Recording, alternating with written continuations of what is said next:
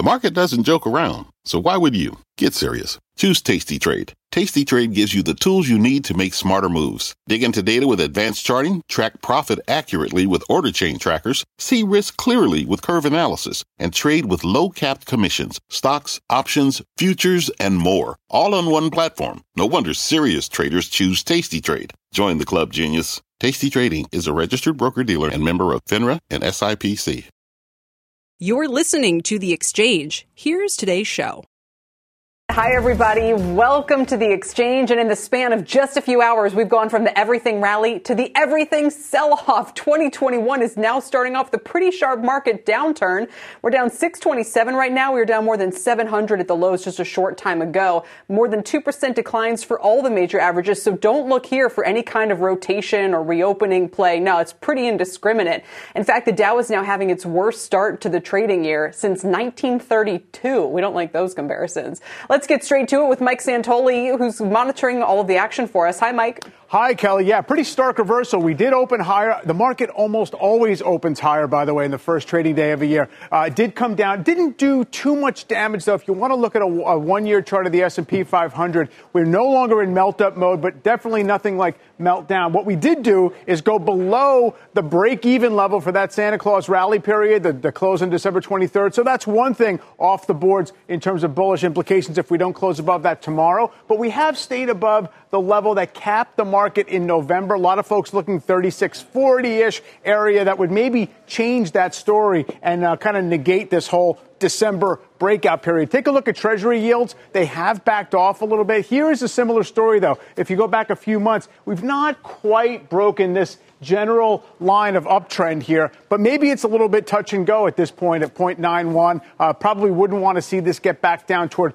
0.8, or else it would change the whole story about the reflation and growth acceleration piece that we all pretty much are looking for. The volatility index, a real pop right here. It was already elevated relative to the quiet grind higher of the market, but you see it doesn't really register that much compared to what we were looking at last year. But with the market at the highs and really in this gentle phase, you would expect more downtrend. People are definitely bracing for some kind of tactical risk, obviously around the Georgia runoff, maybe into the inauguration, and then who knows, maybe it's fourth quarter earnings and more shutdown fears, Kelly. Yeah, I mean, it's striking, Mike, as I look through some of the biggest movers. Tesla's still positive today. Yeah. I mean, if Tesla's not down on a day like this, but it's interesting what you say about the VIX, because 2% sell-offs, they're not exactly garden variety, but that's a big move. And I wonder what you read into the fact that, the VIX, which is never quite settled down after the pandemic, is so feisty today. I think there's a combination of people definitely looking to lock in some of the gains from last year. There's definitely some deferred selling happening today. If you look at the FANG stocks in particular, they wouldn't necessarily be where you would go to if you were worried about an election or macro risk. They're really just kind of a skimming away of profit. So there is a lock-it-in type instinct out there. Plus, we just had this tremendous shock 10 months in the rearview mirror. Now, 10 months maybe is seemingly like a long time, but that's something that does have aftershock effects, at least in market psychology. And I think that there's a general sense out there that a January, February air pocket in the markets was not to be unexpected necessarily. Yeah, it's a super weird trading session. You have some of the worst performers in the S&P are Carnival and Norwegian. You go, okay. Yeah. Then you look over to the NASDAQ. The worst performers there is Peloton. So, the high flyers are getting sold off. The stay-at-home plays are getting sold off. The reopening plays are getting sold off. Any pattern, Mike, I know we'll talk to you again in a minute, but any pattern emerging to you so far? Not in this really. Session? It seemed like the recent winners definitely were maybe getting sold a little bit harder. Again, you're in a new tax year. That could be one reason for that. But aside from, as you point out, the flight to quality into Tesla, there's nothing else that really does stand out except for a little bit of a skimming off the top. Banks are weak, too, with that yield compression. So tough to really pluck out a narrative theme. Yeah. All right, Mike, we'll see you in a minute. Thank you, sir. Mike Santoli there. So are we starting to see real cracks in the rally, and what a rally it's been? Let's talk about that. What could be some of the causes? Katerina Simonetti joins me now. She's Senior Vice President at Morgan Stanley Private Wealth Management. And Doug Ramsey is the Chief Investment Officer at the Luthold Group. Welcome to you both. So, Katerina, let me start with you. I mean, for some context, we're coming off a 2-year stretch in which the NASDAQ is up 80% and the S&P is up, I think, 35. I mean, so in the context of, and we've been for months talking about how the fear and greed indexes are at all-time highs, and we know what's going on with the valuation. And look at how much Zoom is down from the peak. I mean, the software names have definitely been telling you that some kind of correction is coming. But what kind of correction do you think this is if it's more than just a one-day reset? Kelly, thank you for having me on the show, and Happy New Year. And are we really surprised? Of course not. We had quite a lot of a big rally. A lot of large cap names, specifically in tech, got a little bit ahead of themselves. And we expected this. We expected that there would be some type of a correction, some type of a sell-off. And so now we're experiencing it. And the key here, the real question is not what is happening today and what sectors are down today, but what we can expect from this year. And quite frankly, despite of the short-term uncertainties, we are finding ourselves in the bull market. So this correction, this bit of a sell-off, whether it's short-term or longer-term, should be viewed as nothing but a buying opportunity, an opportunity to reposition the portfolios. And I mean, Doug, here's the question. Where else do you go, right? I mean, we just heard people talking about how treasuries, I think it was Bryn last hour, Bryn Talkington, saying, why would you want to go into treasuries? It's hard to go into corporate debt right now. I mean, all of these valuations, when we were talking about the everything rally, that included bonds, right? There's just not a lot of value left, especially if we're talking about some inflation pressures today. So what are investors supposed to do? Just sit there in cash and hope that this is the big one? I think some cash is okay. We're at our minimum allowable in bonds. I agree that, corporates, the risk reward looks really poor. Treasuries look really poor. If you see inflation getting anywhere close to that 2% Fed goal. So I think it's difficult. And the equities, and especially the large cap growth stocks, are priced off those incredibly low yields. So don't see a whole lot of value there. I think it's okay to have some cash, some gold, and to have an equity hedge. I mean, we're around average exposure right now in terms of equities, and we always, not always, but currently have an equity hedge as well against our longs. Doug, I look at your notes here, and I think it's interesting, some of the points that you're making, maybe interesting in a bad way for people who are long right now, but you're saying, that optimism among traders is even more extreme than it was at the tech bubble peak. And you say, for what it's worth, a lot of famous bubbles have popped right around the beginning of the year. Japanese stocks in January of 1990, silver in January of 1980, the Nifty 50 in 1973. Do you think large cap growth is going to be next on that list, or if not the whole market?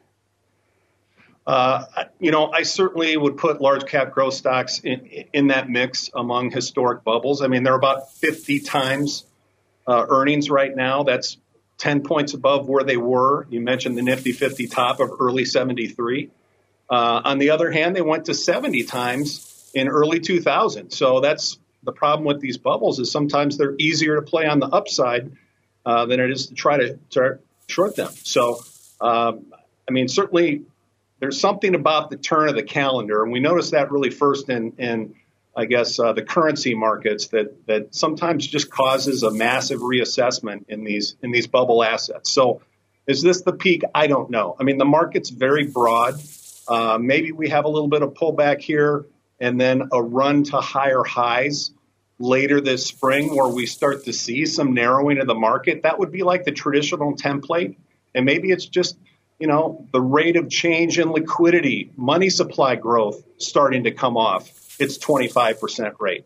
Fed balance sheet growth starting to come off its incredible rate. Just the rate of change in liquidity could be the trigger. But I think that's probably yet a few months out, at least. Yeah, and the Fed's doing everything it can to tell people, we're not going to do premature tightening and so forth. And that's why I think that's going to be the big, interesting battle is probably too strong, but face-off this year is between the data heating up on the supply side and policymakers not wanting to respond to that too quickly. The flip side, Katerina, is that they get a market where stocks just keep going to the moon and everything else does too. What do you think is going on with real yields here? I mean, how does that play into the places where you want to be a buyer right now? Kelly, we believe that rates are going meaningfully higher this year, perhaps towards middle or the end of the year. And this is quite frankly, when we look at equities, this is the story here. And today might be a non-discriminatory sell-off. But what we think that should happen right now, well, it makes sense to take profits off of the big mega tech names. There are pockets of opportunity in equity market that are going to benefit from the tailwinds of higher rates, specifically financial, specifically the cyclicals. We believe that small caps are better positioned than large caps. We believe that there is opportunity in sectors like industrials, like consumer staples. There are a lot of pockets of opportunity here. And the question here on when, and perhaps there's going to be some correction before market starts going up again. But the story of this market is going to continue being the story of recovery. Doug, let me ask you a final question here. I'm going to try to thread the needle a little bit because this is wonky, but we're talking about, as Katerina said, she thinks rates are going up. We see in the 10-year TIPS yield today, as Peter Bookvar was highlighting, we are at 2%. So we're getting back up there. That means that kind of the real yield right now is actually lower than it's been during the entire pandemic. It's minus 1.1%. So my point is this, if real yields are basically at fresh lows, then why shouldn't the market ultimately shake today's correction off and start moving to new highs? Well, again, I think it's a question of what you own within the market. Small cap stocks historically have done really well in negative real yield environments. Gold and silver have done well in that environment. But I still think there's this assumption that the Fed is going to tamp down that long end. But if we start to see the actual inflation numbers pushing towards that 2% assumption that's already in the TIPS, I mean, there could be a violent upside adjustment in that 10-year yield, and it's going to be these long-duration assets. And I'm really squarely focused on the large-cap growth stocks there. They're going to see significant multiple compression. So I do agree with the idea that you're heavier in some of the value sectors, the recovery, reopening sectors. But I do think there's even much better value in mid and small caps than in large-cap value stocks. Much better value. All right. Wonderful. Thank you both for joining me today, and didn't expect it to be quite this rollicking of a session, but here we are. Doug Ramsey, Katerina Simonetti talking us through a downturn that's had the Dow down 700 points. We're down 575 right now. Coming up, more Americans chose to travel over the holiday season, but investors aren't buying that it's the start of a real rebound. Will there be any names that come out on top, especially with today's declines, backtracking if you want to call it that? We're going to take a look at booking, airlines, and hotels next. Marriott's down 5% right now. Plus, the money keeps pouring into Georgia in one of the most consequential Senate races in years. We'll look at where we stand and what the polls are saying. And let's take a quick look at where we are in markets, with energy trying to eke out a gain here. Everything else is pretty much in the red right now. Real estate, the worst performer, down nearly 3%. Perhaps tells you about what's going on with rates. Utilities hit as well, but industrials and tech also down more than 2.5%. We're back in a couple. What's on the horizon for financial markets? At PGIM, it's a question that over 1,400 investment professionals relentlessly research in pursuit of your long-term goals. Specialized across asset classes, but united in collaboration, our teams provide global and local expertise. Our investments shape tomorrow, today. Pursue your tomorrow with PGIM, a leading global asset manager. Welcome back to the exchange. We're watching a reopening reversal as this market sell-off hits every part of the travel industry today. 2021 could be a make or break year for the sector as people try to get back to some sense of normalcy. So what are the top plays that investors may want to consider buying right now? For a look at the booking names, I'm joined by Tom White, Senior Analyst for Internet Services at D.A. Davidson. Savanthi Saith has her eyes on the skies for us. She's the Managing Director of Global Airlines at Raymond James. And Patrick Scholes is tracking the hotels. He's Managing Director of Lodging and Experiential Leisure at Truist Securities. Welcome to all of you. Tom, let's start with you, especially on a day like this. Which bookers should people consider picking up for the year? Yeah, thanks for having me, Kelly, and Happy New Year. Look, I think the main thing that investors when it comes to the online travel stocks need to keep in mind is that the industry is going to recover. But this recovery is not going to be linear. We think exiting 2021, we're close to more normalized levels, but probably still a bit below, say, the fourth quarter of 2019. Against that backdrop, we think a company like Airbnb is probably the safest stock to own here. We think that they've got exposure in all the right places when it comes to leisure travel in particular, which we think is going to come back more robustly than corporate travel, where there's some questions about whether the pandemic has led to maybe some long-term kind of demand destruction. And also because Airbnb has got really the most unique and varied accommodation inventory out there that speaks to the broadest number of potential traveler use cases, including some novel ones that have popped up during the pandemic, like work from anywhere, for example. It's amazing to me, Tom, that your top pick and one of the few names you actually have a buy on is Airbnb, which you initiated today, just given the valuation that this thing opened at. I mean, that really tells you something. You're neutral on both Booking and Expedia. You say Lyft, even though it's adjacent to kind of your main coverage, but is another one of your favorite ideas for 2021, right? Yeah, look, I think we're generally positive on both Booking and Expedia. We've got a neutral rating, but they're both great companies. But again, we think that the visibility in those businesses over the next few quarters is a little bit less than what we see at Airbnb. Also, Airbnb has proven over the last quarter or two, at least, that its business is more resilient and more adaptive. They've been pressured by the pandemic, but not nearly to the same degree as Booking.com and Expedia. Lyft's an interesting one. It's one of those names that really has not benefited from the pandemic at all. A lot of people haven't really even opened their Lyft app since the pandemic really started. But in some ways, we view it as kind of the purest example of a North America or U.S.-centric reopening. Lyft rides are very much closely tied to daily life. And we think that's going to snap back quite quickly. Fascinating. Airbnb and Lyft. Tom, thanks so much. We appreciate it. Tom White. Let's turn to the airlines now. After the lockdowns have been pressuring these stocks for the past year, the XAL is down over 5% in today's sell-off, and these 2020 losses are reflected in the screenings. 324 million passengers went through airport security checkpoints, which is a fraction of what we saw in 2019. But yesterday, TSA saw the highest checkpoint volume since the pandemic hit.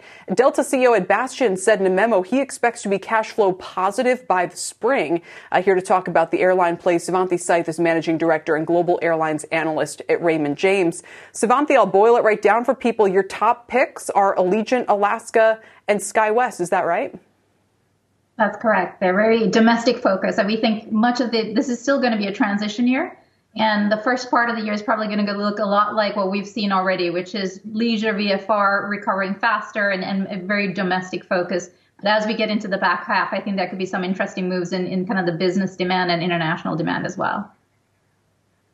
Explain what VFR is. And so are you saying that you think people have some time to wait before they pick up these names? Not really. I think now, especially for airlines, you want to buy it when the sentiment is really negative. VFR is visiting friends and relatives. So the demand that we're seeing today is by and largely visiting friends and relatives and leisure. And it's very domestic oriented. And I think that should continue. And I think we'll still get improvements. We're definitely seeing a pattern where the peak periods, which is, anything around a holiday weekend, you're seeing good demand there. But anything in kind of a non-holiday weekend, the demand is really weak. And so that's why, our three top picks tend to be domestic focused. Allegiant, Alaska, very focused. Yep, and we see declines of 5 to 6+% for them today, perhaps an opportunity. Savi, thanks so much. Again, on the larger cap side, I know you prefer United. Southwest underperform on American. All right, we appreciate it. Let's move on, talk about our journey through the travel industry, bringing us now to hotel and lodging companies. Those stocks taking a leg lower today, especially the likes of Marriott, Hyatt, and Hilton, which have big global exposure. The average traveler is itching to get out of the house, but my next guest says that if corporate travel's recovery is delayed, 2021 estimates may need to be lowered. Again, Patrick Scholes is managing director at Truist. So, Patrick, who should people pick up on a downturn like we're seeing this afternoon? Who should they avoid? Well, I continue to like the more leisure-centric names within the hotel and hotel-related universe. Certainly, like others have said a moment ago, that there is a tremendous amount of pent-up demand for leisure travel. And really, the names that I like are reflective of that. Not just leisure travel, but domestic leisure travel. And a couple names that are most exposed to that, which do have attractive valuations on the hotel side, is going to be Wyndham Hotels. They get roughly 70% of their business from leisure travel, and most of that is drive-to. And then an offshoot of the hotel industry is the timeshare or vacation ownership industry, which is 100% leisure.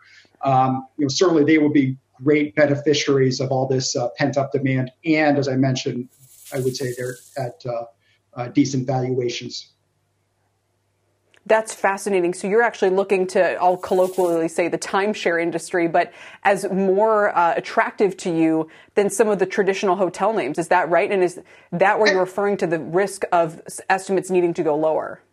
That's absolutely right. And when I say risks of estimates needing to go lower, that's going to be for more of your business travel and group and convention-centric companies. Many of those are the public hotel REITs, also companies like Marriott, Hilton, and Hyatt. Certainly, we see the trajectory of the recovery. Again, most pent-up demand will be leisure, very strong out of the box here, followed by the business travel. But that's going to take some time to recover. It's probably not going to happen to any degree in the first half of the year. And then a real Achilles heel for many hotels that have exposure to group and convention is, of course, group and convention. That's going to take years to get back to 2019 levels. And interestingly, we talk about getting back to 2019 levels. Many hotel stocks right now, after the strong rally we saw in the fall, are really only off 10% from their, on average, from their pre-COVID highs. So it does tell me that there's quite a bit priced in and very high expectations. That's fascinating. So again, retail-led market rebound, a retail-led vacation rebound is what you're saying. Wyndham Destinations, Hilton Grand Vacations, Marriott Vacations as well. Patrick, thanks so much. Patrick Scholes joining us, some insight on hotel picks this year. Coming up, we'll get the latest on Amazon, Berkshire Hathaway, and JP Morgan's joint healthcare venture. If you haven't heard, Haven has disbanded, as our Hugh.com just reported in the past hour or so. We're going to speak with him about that scoop and what's behind the breakup next. And while that haven is over, the safe haven trade is on today as investors pile into gold and silver. Gold is seeing its highest price since November. Silver up there at levels not seen since September, even though it's typically a little more industrially sensitive. Don't forget, you can still watch us live on the go using the CNBC app anytime. The Exchange is back in a few. This podcast is supported by FedEx. Dear small and medium businesses, no one wants happy customers more than you do. So you need a business partner just like you. Like FedEx, who understands your passion for serving your customers because they have the same commitment towards you. That's why FedEx offers you picture proof of delivery, packageless and paperless returns, as well as weekend home delivery to 98% of the U.S. on Saturday and 50% on Sunday. See the FedEx service guide for delivery information. What's more, FedEx Ground is faster to more locations than UPS Ground. Trust FedEx for timely deliveries. See what FedEx can do for your business. Absolutely, positively FedEx. Support for this program is provided by Chevron. Methane management is a critical part of achieving a lower carbon future. Chevron is taking action to keep methane in the pipe. Their 2028 upstream methane intensity target is set to be 53% below the 2016 baseline. They're committed to evolving facility designs and operating practices. And they've trialed over 13 advanced detection technologies, including drones and satellites. That's energy in progress. Learn more at chevron.com/methane. Welcome back to The Exchange. Let's get a check on markets this afternoon. It's been an ugly session to kick off the year. At the lows, we were down 724 points on the Dow. Look at that, though. We've sprung back by nearly 300, so we're down 460. That's a 1.5% drop. Very similar gains for the Dow, or declines for the Dow, S&P, and the NASDAQ today. Energy managing to eke out about a 0.75% gain today, but everybody else is negative. Real estate, the worst performer, down 2.5%. And as mentioned, there's not a lot of difference between the reopening trades, the stay-at-home names. Take a look at the FANG names, for instance. Apple, Netflix, Amazon, Alphabet, all moving lower. Netflix, the worst performer of the bunch, down about 4%. Casual restaurants also seeing a drop. Denny's, Chipotle, Bloomin' Brands, and Starbucks also moving lower in the session. And Denny's case by 7%. And Boeing is lower following a downgrade to underperform at Bernstein today. They're talking about some sales pressure around the Dreamliner and a potentially bigger than expected problem with the plane's fuselage. Boeing down about 4% right now. There are some names in the green. Zoom is one of them, and that's been a tough one of its own the last few months. Pinterest, Moderna, L Brands, Tapestry. Those are some other bright spots today. Zoom up about 4%. Let's get to Sue Herrera now for our CNBC News Update. Welcome back, Sue. Good to see you, Kelly. Happy New Year. Here's what's happening at this hour, everyone. New York's Governor Andrew Cuomo warning hospitals that they will be fined if they fail to use the coronavirus vaccine they get within a week of receiving it. Cuomo also says the hospitals will then be denied further shipments of the vaccine if they do not comply.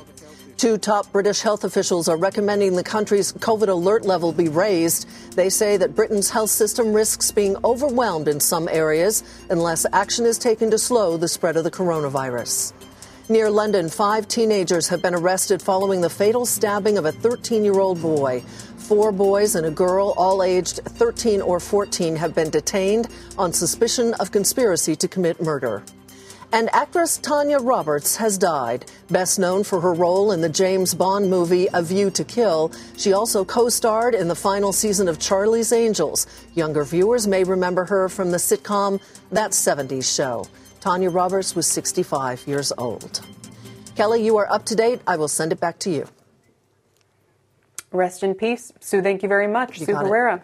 Now let's get to some news in the healthcare space today. CNBC.com with the scoop that blockbuster healthcare collaboration between Amazon, Berkshire Hathaway, and JP Morgan, known as Haven, will shut down by the end of next month. The companies launched the venture in the hopes of disrupting the healthcare system by making employee healthcare more accessible and affordable. And this was all just 3 years ago. Maybe it tells you how unrealistic that goal is. Let's welcome in the reporter who broke this story for us, CNBC.com's banking reporter, Hugh Sun. Hugh, what gives? Hey, Kelly. Yeah, one of the issues that they had was, what they found was, although they call it a pretty good incubator for ideas for how to, improve outcomes and, of course, reduce the cost in American healthcare, which is obviously out of control, they basically had the issue that they were going ahead and executing and experimenting essentially on their own employee bases, whether they live, Amazon's case predominantly in Seattle, or with, Chase in Columbus and in New York, and with Berkshire Hathaway, with their own, employee base like Geico, where they're based. And they essentially found that a lot of their learnings didn't really apply to the broader group, and that it became somewhat unwieldy. So, 3 years out of, in this effort that was supposed to dramatically disrupt healthcare, they found that it was better to go on their own. So, Hugh, you make it sound almost like the challenges were purely logistical of trying to get these 3 companies to cooperate together. But was there anything in their early efforts that suggested that their goal was unrealistic? I mean, I think let's take a step back. It is laudable what they attempted to do. Here you have the 3 CEOs, obviously of Berkshire Hathaway, Chase, and Amazon, titans of the industry, and they wanted to basically improve healthcare for their own employees, but also for the rest of us. And so, it obviously came with a lot of pressure, a lot of attention. The day this was announced, there was, a mass, hit in a lot of the healthcare stocks. So we should, give them credit for trying. I do think, though, that, that credit, that pressure made it difficult for them. The structure in which they created, they were essentially a nonprofit. Some have reported that essentially that the fact that you couldn't give people, equity in this company, that you couldn't give people, super high salaries, that was potentially an issue for them. And so I think, they basically found that let's pivot, let's go forward with these projects. Let's continue to collaborate where it makes sense informally, but let's not call it Haven anymore. Yeah, I remember they had the high-profile CEO, Atul Gawande, was it, who left, right, I think last year. But that now, in retrospect, I mean, you always, when you see a CEO departure, wonder if it's a sign of bigger problems. And now, in retrospect, it clearly was. So while they're, as you say, going to pursue a lot of these efforts on their own, and these are all very big, influential, powerful companies who can certainly achieve plenty on their own without working together, does it mean it's hopeless for the rest of us? This idea of, more affordable, more streamlined healthcare. I mean, the healthcare system in this country is a complete nightmare. And it doesn't sound like the three most powerful players coming together could really do much to solve it. Yeah, no, Kelly. No. So Dr. Atul Gawande, you mentioned accurately that he left. He left in May. They were in the midst of a search for a successor CEO, and obviously, this move obviates that. But clearly, that's a sign, of difficulty internally that it's hard to see from the outside. The fact that they had, elevated turnover beneath Gawande's level, people who reported to him also left as well. I think those are other signs of turbulence internally. But, when you talk about how difficult it is for the rest of us, clearly this is something, I think, this is my own personal opinion, but this is really a sign of how difficult a nut this is to crack. Outsiders, people who don't really know the industry look at it and say, well, look, Amazon and Chase and Berkshire Hathaway, what can't they accomplish? And this says, it is harder than we thought. No, and that's absolutely the impression that I'm left with. Hugh, thanks so much. Great stuff. Great scoop. We appreciate you joining us to talk about it. That's Hugh Sun from CNBC.com. And to read his whole piece, head on over to the website. You can read all about it. Coming up here after a quick break, with only about a third of vaccines distributed right now, or administered, I should say, we're going to get the latest numbers and what the head of Operation Warp Speed has suggested people do to ramp up the rollout. And while energy is the best, the only green sector today eking out a gain, crude oil is reversing course and falling lower after trading at a level not reached since last February. We're still down about 1%. We'll keep an eye on it. We're back right after this. Welcome back. Let's turn now to the vaccine rollout. New numbers from the CDC out just moments ago show that more than 15 million doses have now been distributed, but only about 4.5 million have been given to people. This disappointing pace is leading health officials to explore alternatives to get shots into arms faster. Meg Terrell is here now with the very latest. Meg, welcome back. What are we learning? Hi, Kelly. Well, these new numbers are not inspiring a whole lot of confidence. You're looking at less than 30% of the doses that have gone out actually getting into people's arms. And that's a little bit of even a slower pace than we'd seen in the previous update. But the expectation is over the coming weeks that should increase. We heard from CDC's Dr. Nancy Messonnier last week about why the initial rollout is a bit rocky. She noted these are new vaccines and they have slightly complex handling requirements. She also pointed out, of course, public health departments are incredibly strained, health providers as well, with just taking care of COVID patients, now trying to handle this massive vaccination campaign on top of that. And of course, the winter holidays. We heard from Dr. Robert Califf, the former FDA commissioner, this morning on Squawk on the Street, who pointed out he expects that the numbers will start to look like a hockey stick graph, pretty flat at the beginning, but really should start to shoot up over the coming weeks. Of course, that's what everyone hopes for.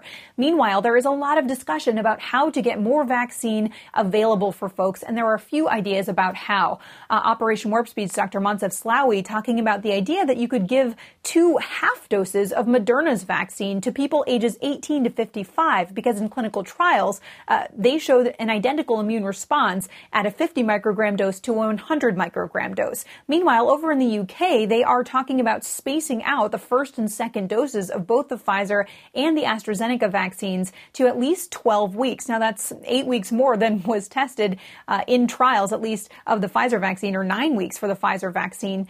So that is raising some eyebrows. In terms of supply, everybody wanting to make sure that more vaccines available, Moderna out with a welcome update today saying that it's now increased its expected supply baseline for this year to 600 million doses, with the top being 1 billion doses of the range there. Previously, they planned on making at least 500 million, and they do plan to deliver 200 million to the U.S. By the end of the second quarter. Kelly? What, Meg, is the hesitation around those half doses or delaying the second doses that you mentioned? Is it that they'd feel more comfortable if there were actual studies to fall back on, or are there some other hesitations? That's mainly it, just what the clinical trials have showed. Moncef Slaoui is opposed to the idea of deviating from what's been proven in trials to work. He's more comfortable with this idea of the half dose, he says, because they've seen trial data suggesting the immune response is the same. But actually spacing the doses out, specifically for the Pfizer vaccine, that's not tested. So what Pfizer has said and what health officials here in the U.S. have said is they just don't know for certain what the duration of the immunity will be after 21 days. And they've asked the public to put so much trust in the scientific process. Their argument is, why deviate from that as soon as you get these vaccines onto the market? Yeah, that's a tricky one. But in the meantime, every day that passes, you just go, come on, we got to do something. There's got to be a better way. Get those shots at arms, like we said earlier.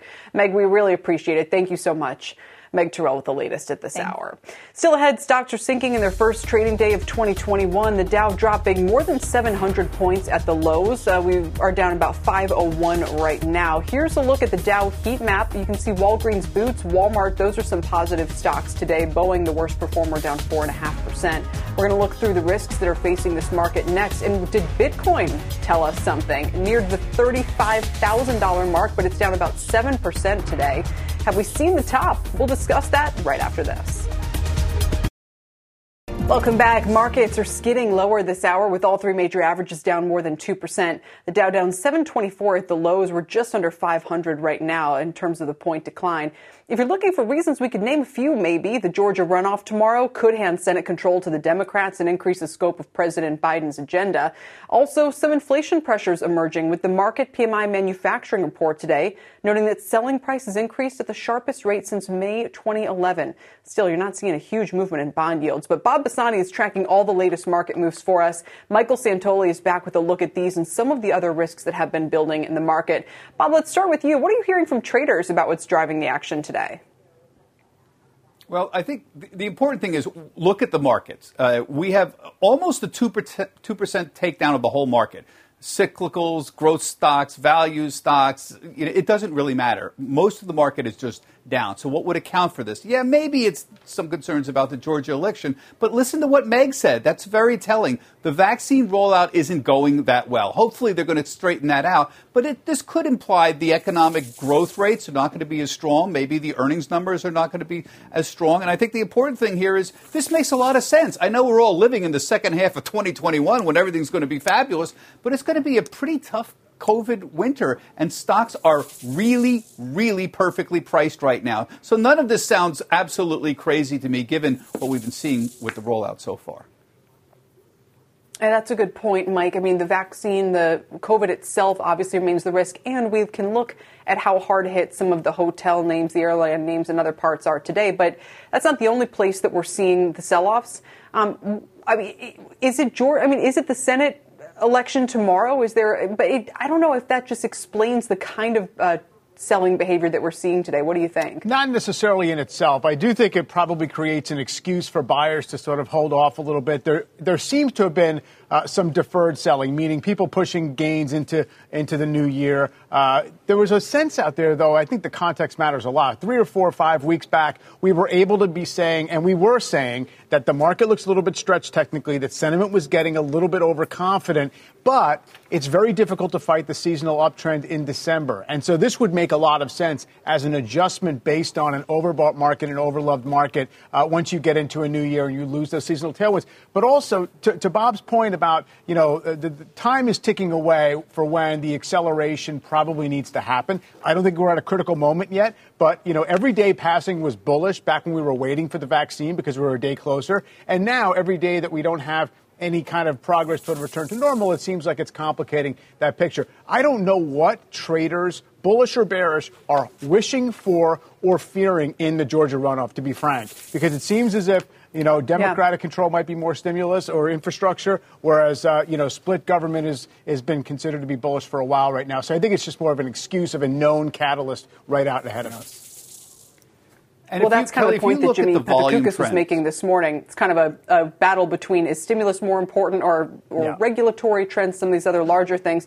Bob, go ahead. I was also going to point out, as we look to some of the kind of tells in the market, take a look at Zoom. It's at 350 today, and granted, it's in the green. It was at 588 at its 52-week high, Bob. So, I mean, there has already been a pretty sharp correction in some of the highest of the highest flyers this year. What were you going to say?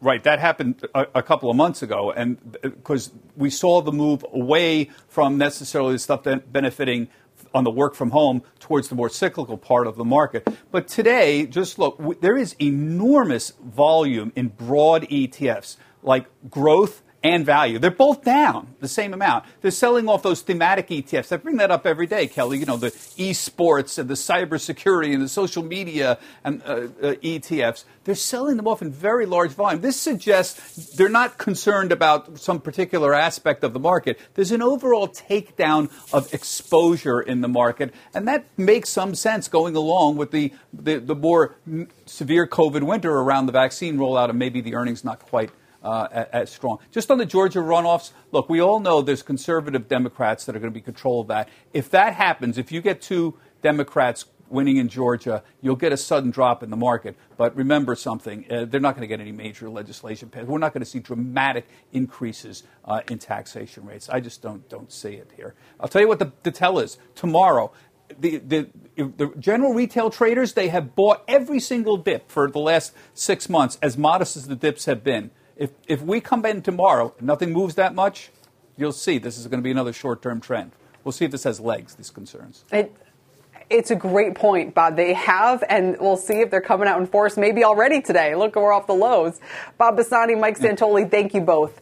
We appreciate it. Did Bitcoin signal the sell-off was coming? The cryptocurrency touched almost $35,000 this morning after its record-breaking weekend run, but has since slumped. You can see it down about 7% now. Kate Rooney has more on this for us. Kate? Hey, Kelly, Bitcoin kicking off the new year with some wild swings. The cryptocurrency hit an all-time high near $35,000 on Sunday. This morning, it crashed about 15%. It's now trading around $31,000. Analysts say that quick drop and some of the equally quick spikes higher over the weekend have been accelerated by lower supplies of cryptocurrency. Take a look here. As the prices have soared since September, the amount of Bitcoin in circulation has gone the other direction. Thinner markets can mean a few big buyers or sellers have an outsized effect on prices. While Bitcoin's 2020 rally was really driven by new institutional investors getting in, analysts say that Sunday's rally was likely driven by what they call weekend Bitcoiners or retail investors. The retail frenzy is still nowhere near that 2017 level, but small buyers now have an easier way to get in. That's thanks to large companies and those mainstream payment companies like PayPal and Square offering crypto trading. According to Chainalysis, there were more than 38 million smaller transfers of Bitcoin, meaning less than $1,000, into personal wallets last year. That's nearly double the amount from Bitcoin's last big rally about 3 years ago. Kelly. We were looking at, Google traffic and trends and those kinds of things, and the interest is not where it was then, even though it's so much higher. And we're seeing spillovers into other cryptos too, right?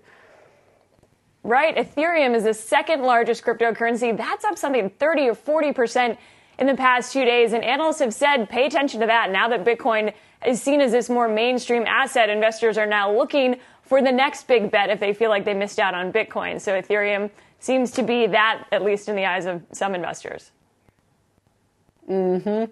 Kate, thanks for tracking it all for us. As mentioned, Kate Rooney, very much appreciate it. Still ahead, markets are selling off ahead of that key Senate election in Georgia tomorrow. We're going to dig a little bit more into that. The race is so heated that nearly $500 million have been spent on ads in just the past 2 months.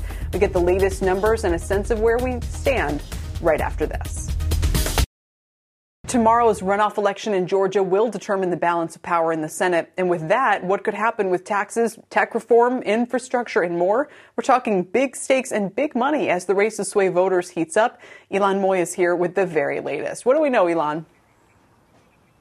Well, Kelly, more than 3 million ballots have already been cast either through the mail or through early in-person voting. And notably, over 100,000 of them are new voters, people who didn't even participate in the process back in November. According to TargetSmart, about 30% of them are between the ages of 18 to 29, and about 40% are black. Now, this is important because clearly this race has divided the country. We saw that with the controversial phone call between the president and Georgia's Secretary of State.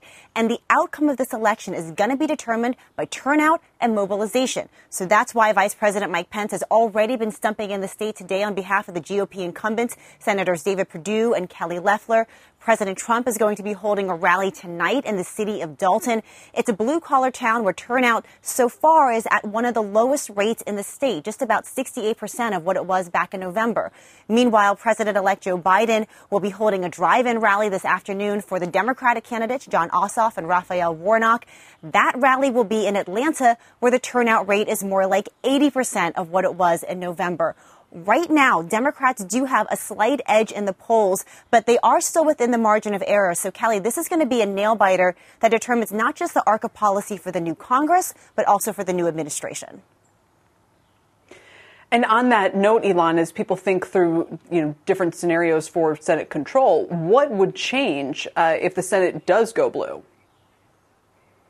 Yeah, so if the Democrats get 50 votes in the Senate, their menu of options expands, obviously, dramatically. The two most powerful tools they're going to have is control of the agenda, which items actually come up for a vote. We saw how important that was when Mitch McConnell did not let Democrats even vote on those $2,000 stimulus checks, so controlling what comes to the floor. And also, they could use the process of reconciliation to push through certain types of big legislation. They're sort of limited in the kinds of legislation that they can use with that process, but it is a very powerful tool and one that Republicans use to push through those 2017 tax cuts. So we see how important having even just 50 members of the Senate can be, even if they don't have a 60-vote majority.